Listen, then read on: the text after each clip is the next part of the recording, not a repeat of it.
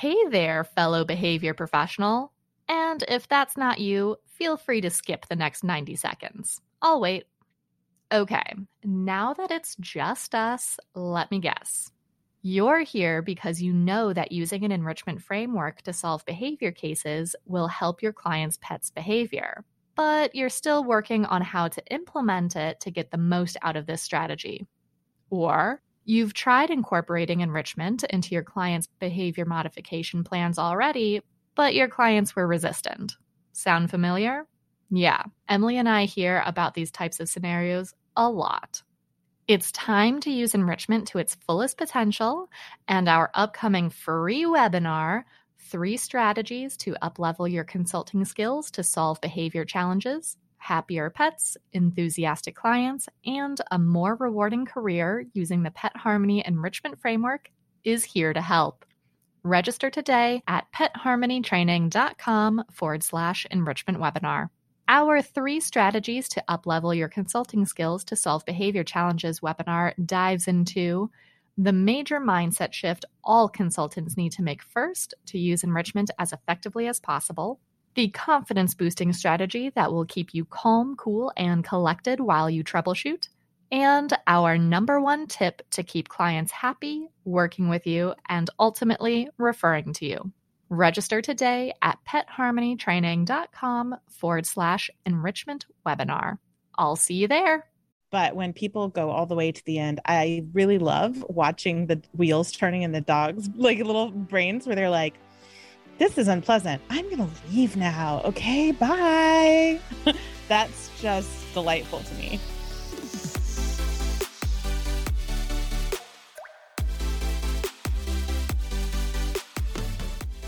Welcome to Enrichment for the Real World, the podcast devoted to improving the quality of life of pets and their people through enrichment. We are your hosts, Allie Bender. And I'm Emily Strong. And we are here to challenge and expand your view of what enrichment is, what enrichment can be, and what enrichment can do for you and the animals in your lives. Let's get started. Thank you for joining us for today's episode of Enrichment for the Real World. And I want to thank you for rating, reviewing, and subscribing wherever you listen to podcasts. We have a special mini-sode for y'all today. We get a ton of questions about flight training, so we wanted to put together a little episode to answer the biggest questions that we get in honor of our Flight Training for Professionals on-demand course coming out the day this episode airs. In this episode, Emily and I talk about what flight training is, why everyone should have this skill, and a brief overview of how to do it. Let's get started. So let's start with the number 1 question. What is flight training? I have to always start by saying there's nothing new under the sun. Every protocol that exists on the planet is harnessing, the same finite number of behavioral principles that just exist in the world. So there's nothing particularly new or shiny or sexy about the flight training protocol. However, the reason we found so much success with it is because really what we're doing is breaking down the components of reactivity training and starting with the one that gets overlooked the most often or is done in a kind of aversive way unintentionally, and we're making it fun instead. And that aspect of reactivity training is choosing to escape, choosing to move away from a stressor when you can't handle it. So we're basically pulling that part out and saying, focus on this first, and then we can teach the animals how to check in with you. And then we can teach them how to investigate when it's necessary or appropriate. So flight training is really focusing on how do we teach animals how to escape first in a way that is teaching them the concept. So they're conceptually learning, when I feel overwhelmed by something, I can move away from it to get relief. I think that's a great point, that there's nothing new under the sun. And for what it's worth, we, for the longest time, we're calling it flight training because we don't have a better word for it. This is not something that we intended to create or anything. It was just that we saw a need. We saw a need for animals to be able to move away from stressors. And we started putting together different exercises to see what would work best. And that's how we came up with our flight training. That's a good point, that we we weren't actually trying to create a protocol. We weren't like, you know what, let's create a new protocol that's just a variation on the theme. We started doing this at a sanctuary where there were over 400 dogs. There were an incredible amount of stress. And the protocols that we had already been taught kind of sort of worked. But with that environment, it was really hard to implement the existing protocols. So we had to like mosaic together different aspects of different protocols and work on making it really fun for it to even be effective in that environment. And then when we went back into private practice, we were like, oh yeah, this is actually a really practical way to teach clients too, because we're splitting those approximations and we're focusing on one skill at a time instead of trying to like hit them with everything at once. So even though we kind of just stumbled into the protocol that we now teach to almost every single one of our clients, and our entire team teaches to almost every single one of their clients, I now think that this is a skill that everybody should have. And I don't mean like specifically our flight training protocol skill. I mean the skill of being able to move away from a stressor, and not just for our pets, honestly, for everybody. My favorite thing that somebody said when I was talking about this, I don't even remember who it was or in what capacity, but they're like, man, can you teach that to humans for internet fights? And I like, yes, all individuals need this skill. So one of the reasons that I think everybody needs this skill goes back to something Emily said, is that this is a coping skill. It is unrealistic for us to think or expect our pets to be comfortable in 100% of situations. It's much more realistic for us to teach certain situations and to help our pets be comfortable in those particular environments, and then teach them coping skills to handle anything else that might be thrown their way. Yeah. And I think one of the things that we both learned first at the sanctuary and then continued to learn in private practice is that it's really so much easier if we teach animals, especially dogs, how to escape first before we ask them to try to do anything else like engage, check in, or investigate, because it's a pretty, I think, universal experience. I feel pretty comfortable making this assertion. I don't have any evidence aside from anecdotal evidence, but I feel pretty comfortable saying that it's a pretty universal experience that if you know that escape is an option, you don't feel the need to escape as often. Whereas when you don't have escape as an option, it's all you can think about. And you're more likely to fall back on fight or shutting down than flight if you don't know that flight is an option. And this was really made apparent to me at the beginning of the pandemic when we were like that first 2 weeks where everybody was like in total lockdown, right? I work from home and I like never leave the house. I leave the house like maybe once or twice a week. And that's fine with me. Like I'm totally a homebody and happy to stay at home. But as soon as they were like, you can't leave, everybody's in lockdown, all I wanted to do was leave. And I think we see that with animals too. We have to start by teaching them that escape is an option so that it's easier for them to stay in the moment and do that kind of engaged, thoughtful checking in or investigating, feeling safer because they know that they can leave if they need to. The example of that I give to my clients is the doctor's office. You go into your room, examination room, is that what they're called? You go into your room. The nurse says, okay, the doctor will be in a moment. They close the door behind you and you say, okay. And if you're me, you start scrolling your phone because what else are you going to do during that time? And you're fine. You're fine being in the room with the door closed. However, if the nurse were to take you into the room, say the doctor's going to be in a moment, close the door and lock it from the outside, you're not going to be okay with that situation. You are going to try your hardest to get out because you can't. So agency is so important, and it really changes how stressed you are. That changes how much you're going to be able to learn. That changes how much progress you're going to be able to make. Like we said before, it's just a way better option than a lot of the other options. You know, the majority of animals who are coming to us because they are using those fight type behaviors, aggression, anxiety, however you want to term it. They are telling other individuals that in no uncertain terms, they want them to go away. And if they're able to leave the situation instead, the majority of people like that option better. we really broke it up into let's teach flight first, then we can teach engage, then we can teach investigation. But we have to break up that flight part even further, because a lot of times when people try to do this, what they end up doing is just dragging their dog away from a stressor, which actually increases the stress for the dog, which then could make the reactivity worse. So we have to actually teach that as a skill so that dogs know to do it, first of all, and secondly, enjoy doing it, which is how we buffer against the stress of the situation. So we break this down into 3 parts. Allie, do you want to get that first part going? Sure. So for professionals, this first step is going to come as no surprise. It is teach this cue and skill in a place with minimal distractions where the learner is going to be successful. You're pretty darn sure that the learner is going to be successful with this. And this step doesn't usually take long, which is fantastic. And then we can move on to the next step of actually being able to use this with stressors. Yeah. So after the dog learns that cue means that fun things are going to happen if they follow their handler, then we can teach them, when you see this stressor and you can't handle it, which at first is like all the time, right? We're going to practice this all the time. We're going to move away from the stressor until you feel relief, until you're not stressed anymore. And then good things will happen.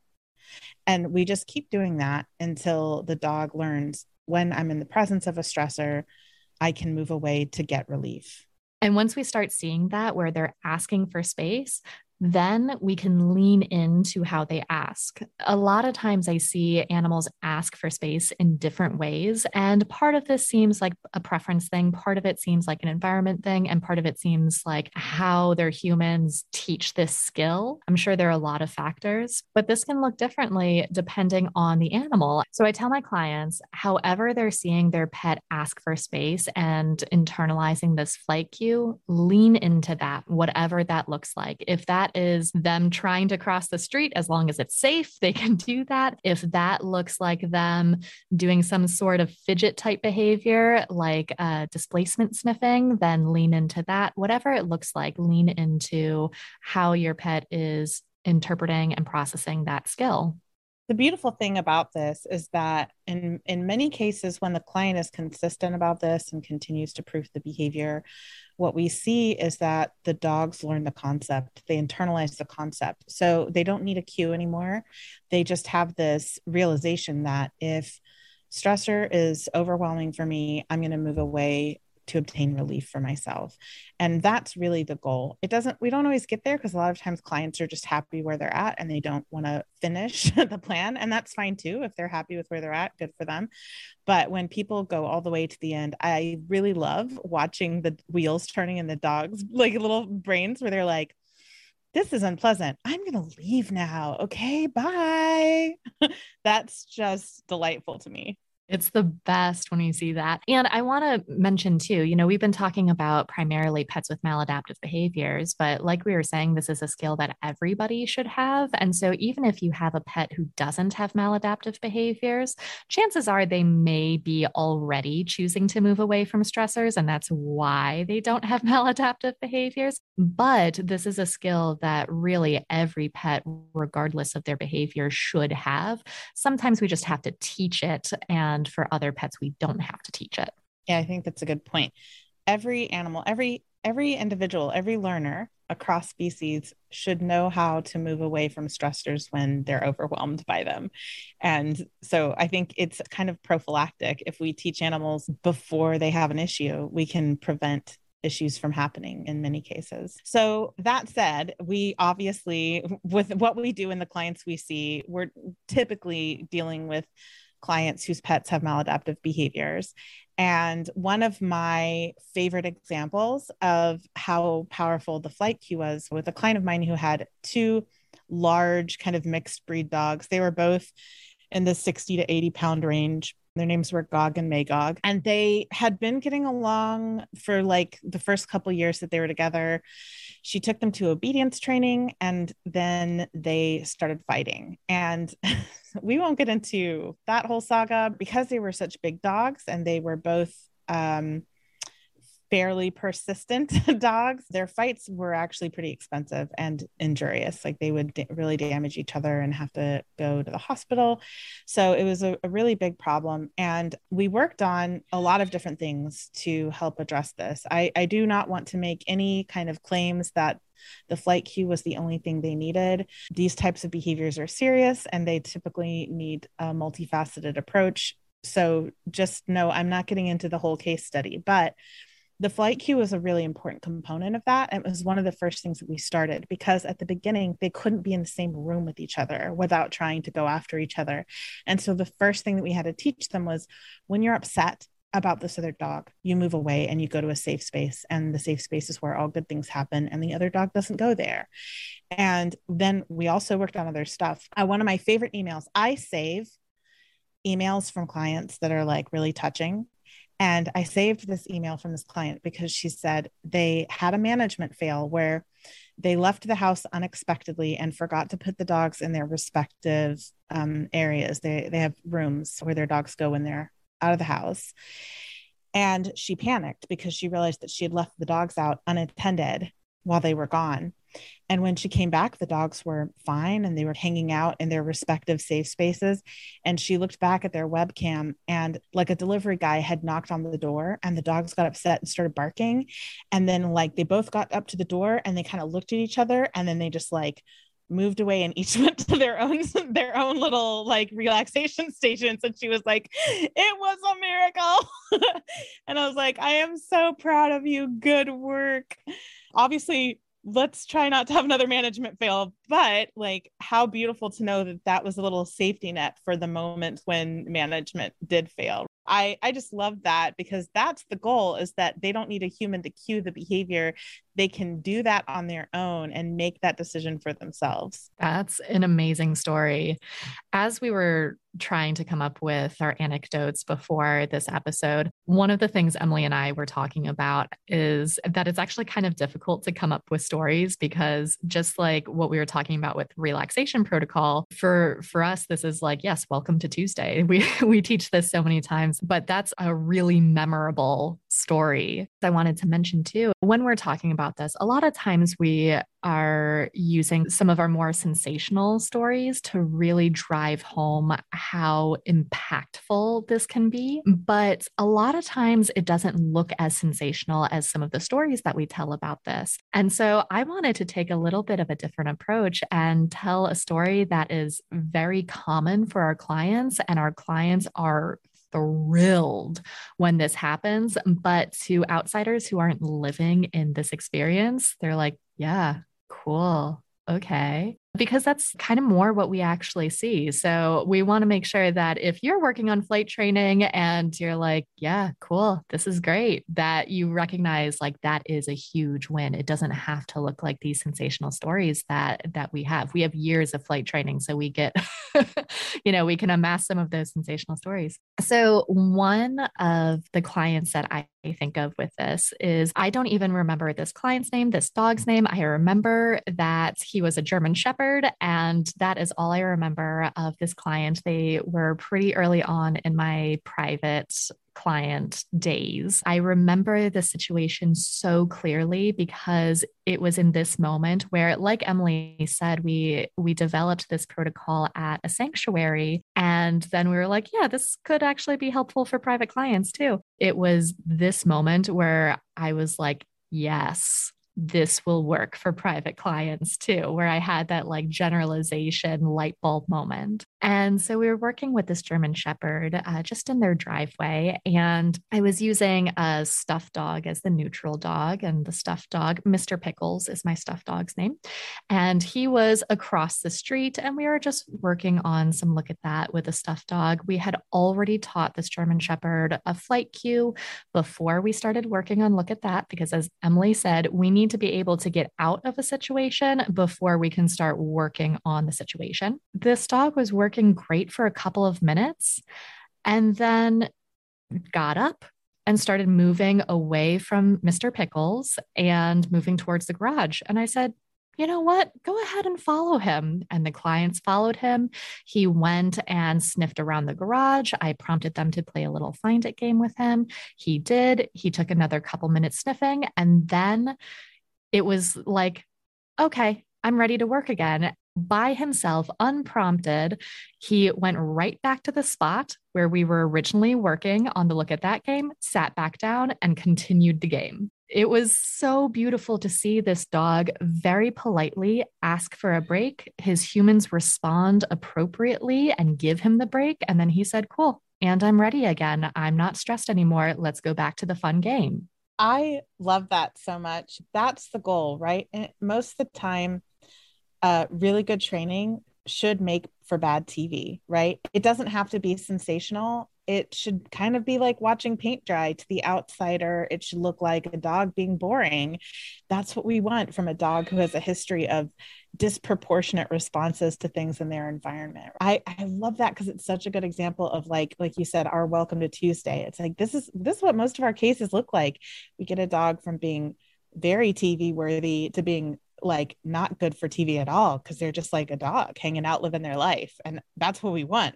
Yes, absolutely. And his parents were so thrilled to see that. They recognized it for what it was, that this was the first time he had ever asked for a break instead of going over threshold. And so it's not good for TV, but when you are living it and in the moment, it is so exciting to see pets make those decisions, use those skills. All right. Thank you for joining us for today's mini-sode.